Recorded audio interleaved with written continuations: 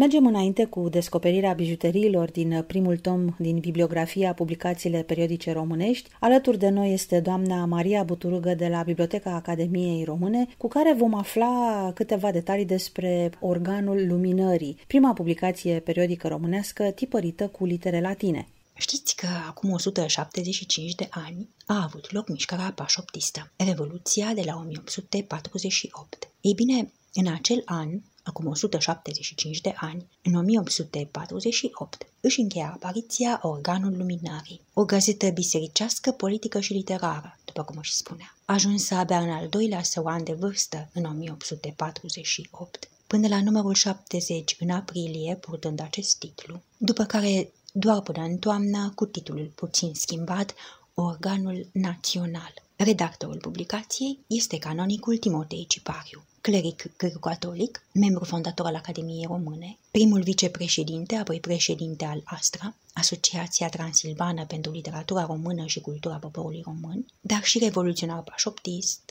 și politician în Transilvania, a fost lingvist orientalist și pedagog poliglot. Cunoștea vreo 15 limbi, latină, greacă, ebraică, dar și arabă, siriacă, turcă, persană, pe lângă franceză, spaniolă, italiană, germană, maghiară, engleză. Apare în discuție un nume important, Timotei Cipariu, și mă întreb ce ar merita să reținem despre această personalitate în prezent. Merită să reținem despre Timotei Cipariu că a fost unul dintre pionierii ziaristicii românești din Transilvania, prin publicațiile periodice înființate și conduse de el. Organul Luminării, prima publicație periodică românească tipărită cu litere latine, Învățătorul poporului și Arhiva pentru filologie și istorie, prima revistă românească de filologie. Dintre acestea, ziceam că o să vorbim astăzi despre Organul Luminării. Apare săptămânal la Blaj, în tipografia seminarului greco-catolic, având peste 300 de abonați, menționați cu nume și prenume, în ultimul număr, numărul 52, din primul său an de apariție, 1847, printre care notează și aproape 20 de abonamente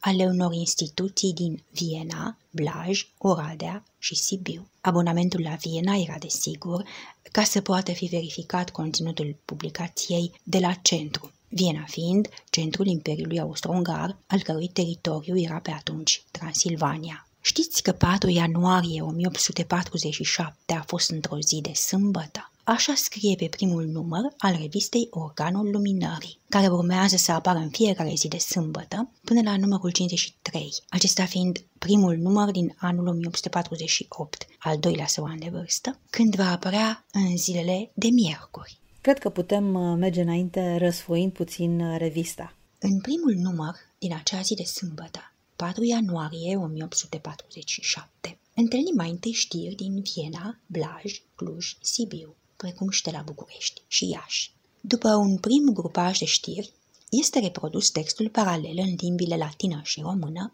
al primei hotărâri pe care o ia nou numitul cancelar de curte al Transilvaniei, cu referire la cum se vor putea apăra țăranii în justiție de nedreptățile suferite din partea nobililor. Apoi citim câteva știri scurte. Din Italia de la Roma, aflăm că Papa Pius al IX-lea, într-o ședință la Palatul Quirinale, a făcut numiri de cardinali, 2, și preconizează să facă numiri de episcopi, 10. Știrea este de interes dacă ținem cont că Timotei Cipariu a fost greco-catolic și se adresa acestora în primul rând. Din Turcia, de la Constantinopol, aflăm că sultanului Abdulaziz, la cei 3 fii pe care îi avea, îi se adaugă și al 4-lea, Ziaudin, lumina legii, iar Timotei Cipariu comentează că ceremoniile fastuoase nici acum nu au lipsit.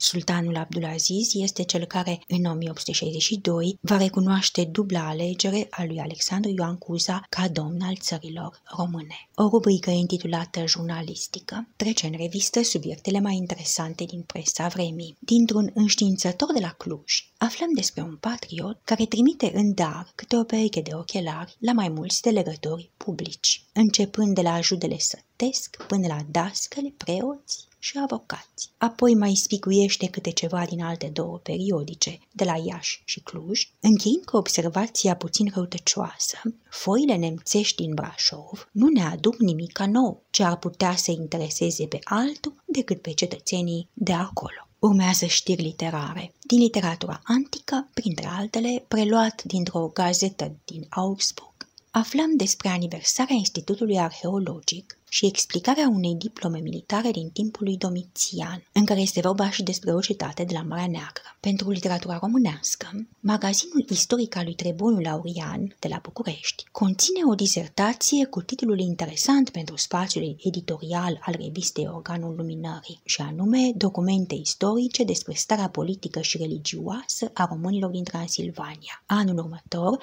vom afla de vânzare la redacția revistei acest magazin istoric pentru Dacia, sub redacția lui Treboniu Laurian și Nicolae Bălcescu, tomul 4, București, 1847, căruia Timotei Cipariu îi adaugă un comentariu de la pagina 170 încolo, numai cu litere latine. Orice publicație își propune un program, se dezvoltă pe marginea unui program. Categoric și cea de care vorbim a avut programul său. Care ar fi acesta? În primul număr își prezintă desigur un program care să-i justifice existența. Astfel, când atâtea interese din zi în zi mai noi răsar pe câmpul vieții poporului român, a mai întârzia era cu neputință. Deviza pavezii noastre este pacea, unirea minților și a inimilor, bunul înțeles între frații de un sânge și o limbă. Credem că și după noi, ca și după cei de mai înainte, încă se va putea zice: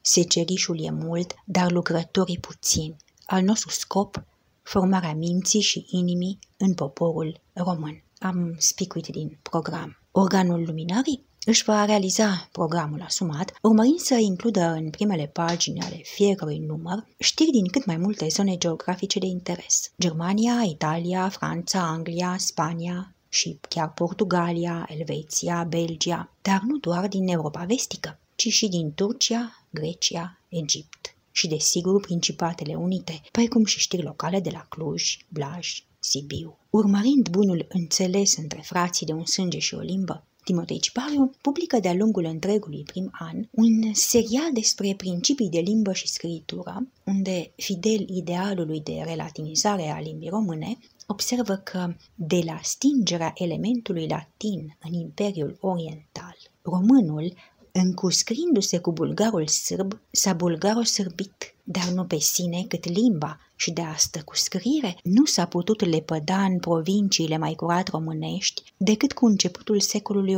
XVIII, ci funinginea limbii sârbo-bulgărești se cunoaște și până astăzi pe fața limbii românești. Haideți să punctăm și alte subiecte care atrag atenția în această publicație. Pe teme politico-economice aflăm când se deschid sesiunile parlamentare în Anglia, Franța, la Viena sau București. Citim despre privilegiile Bisericii Grecești Unite date de Papa Leon al X-lea, sau că beiul de la Tunis, care de curând fuse în Paris, e cel dintâi mahomedan ce șterse neguțătoria cu sclavi din provincia sa, redactorul comentând că în Alger, Maroc, Tripoli sau Turcia nici nu se gândesc la așa ceva. Pe această temă, în Parlamentul de la București s-au determinat multe și mari lucruri cu referire la emanciparea țiganilor mănăstirești, cu speranța că de la emanciparea țiganilor mănăstirești are să urmeze emanciparea celor boierești. Mai aflăm că pedeapsa cu bătaia s-a șters în toată oastea împărătească până și în Transilvania. Pe teme literare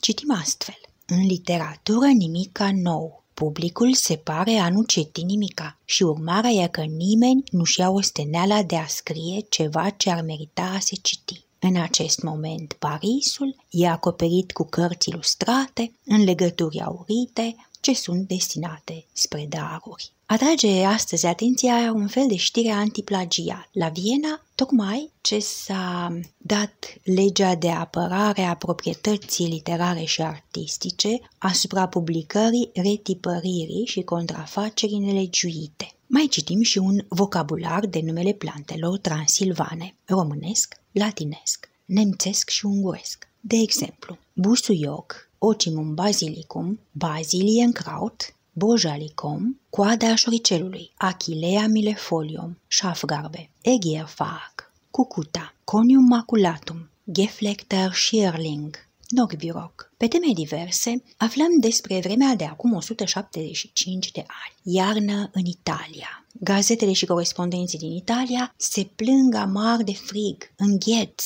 ger și alte asemenea calamități. În mod asemănător, este descrisă situația din Spania, Germania, Polonia, la Sankt Petersburg. Apoi aflăm despre o ciudățenie din Germania. Căzu o piatră meteor între sunete ca de trâmbițe ce ținură cam 3 minute. Găsim chiar și o știre științifică cu titlul Determinări mai de aproape despre planeta cea nouă. Este despre planeta Neptun, cea a cărei existență fusese calculată matematic la început de secol, dar fusese observată pe cerul terestru pentru prima dată doar cu vreo jumătate de an înainte să vorbească despre ea Timotei Cipariu în revista sa. Vorbim de o gazetă reper pentru presa românească și mă întreb oare cum a fost primită la momentul respectiv în spațiul publicistic transilvanean. Timotei Cipariu scrie și despre critici primite la adresa redacției, ceea ce înseamnă că nu au fost puține. De la unii că nu înțeleg toate cuvintele, de la alții că prea multe cuvinte latine introduseră, sau cum că nu le vine bine la ureche unele terminații. Și mai citim un mesaj adresat direct gazetelor transilvane de către Timotei Cipariu. Nu fără multă supărare a animei, văzurăm în unele gazete rele presupusuri asupra gazetei noastre. Noi pacea am predicat totdeauna. Ăsta e simbolul nostru. Rugăm dar să binevoiască a nu ne suspecta cugetele și cuvintele. Ne plasăm cu această poveste în jurul anului 1848, un moment istoric foarte important și mă gândesc că mă întreb oare ce scria gazeta despre situația politică din acel moment. Subiectul Revoluției de la 1848 este atins elegant. Citim despre adunarea de la Blaj, centrul Revoluției de la 1848 în Transilvania. Astfel, Blajul a avut ale sale 3 zile, zile de bucurie, de sărbătoare, de înfrățire și împăcare a tuturor animelor, nu ca zilele Parisului, Berlinului, Vienei, ci zile pline de entuziasm. La rubrica Austria și Principatele de la Dunăre, o observație scurtă. Mișcarea cea purces din Viena, cu o repezime de fulger, se întinse până la cele mai din urmă margini ale statului. Pentru ca la o rubrică Alte țări, România, să citim Bucureștii sunt până acum în pace, deși frica e mare. Sigur că mișcările revoluționare de la 1848 au făcut ca în primăvara anului 1848 să se schimbe al doilea cuvânt din titlu, din Organul Luminării, devenind Organul Naţional, momentul când a reluat numerotarea aparițiilor, începând cu numărul 1, după anterioarele 70 de numere, cu mențiunea redacției. De azi înainte, acest organ național încetează a mai purta titlul de Organul Luminării. Scopul însă tot același rămâne, adică de a lumina adevăratele interese ale națiunii române. Ceea ce chiar va reuși să facă, însă doar până la finalul lunii septembrie a anului 1848, adică acum 175 de ani. Vreau să mai adaug doar că am ales să reproduc actualizat într-o oarecare măsură fragmente din Organul Luminării, așa încât pronunția să fie cât mai aproape de actualitate, dar vă încurajez să ajungeți să răsfoiți publicații de la 1848. Este ceva ce merită făcut măcar o dată în viață.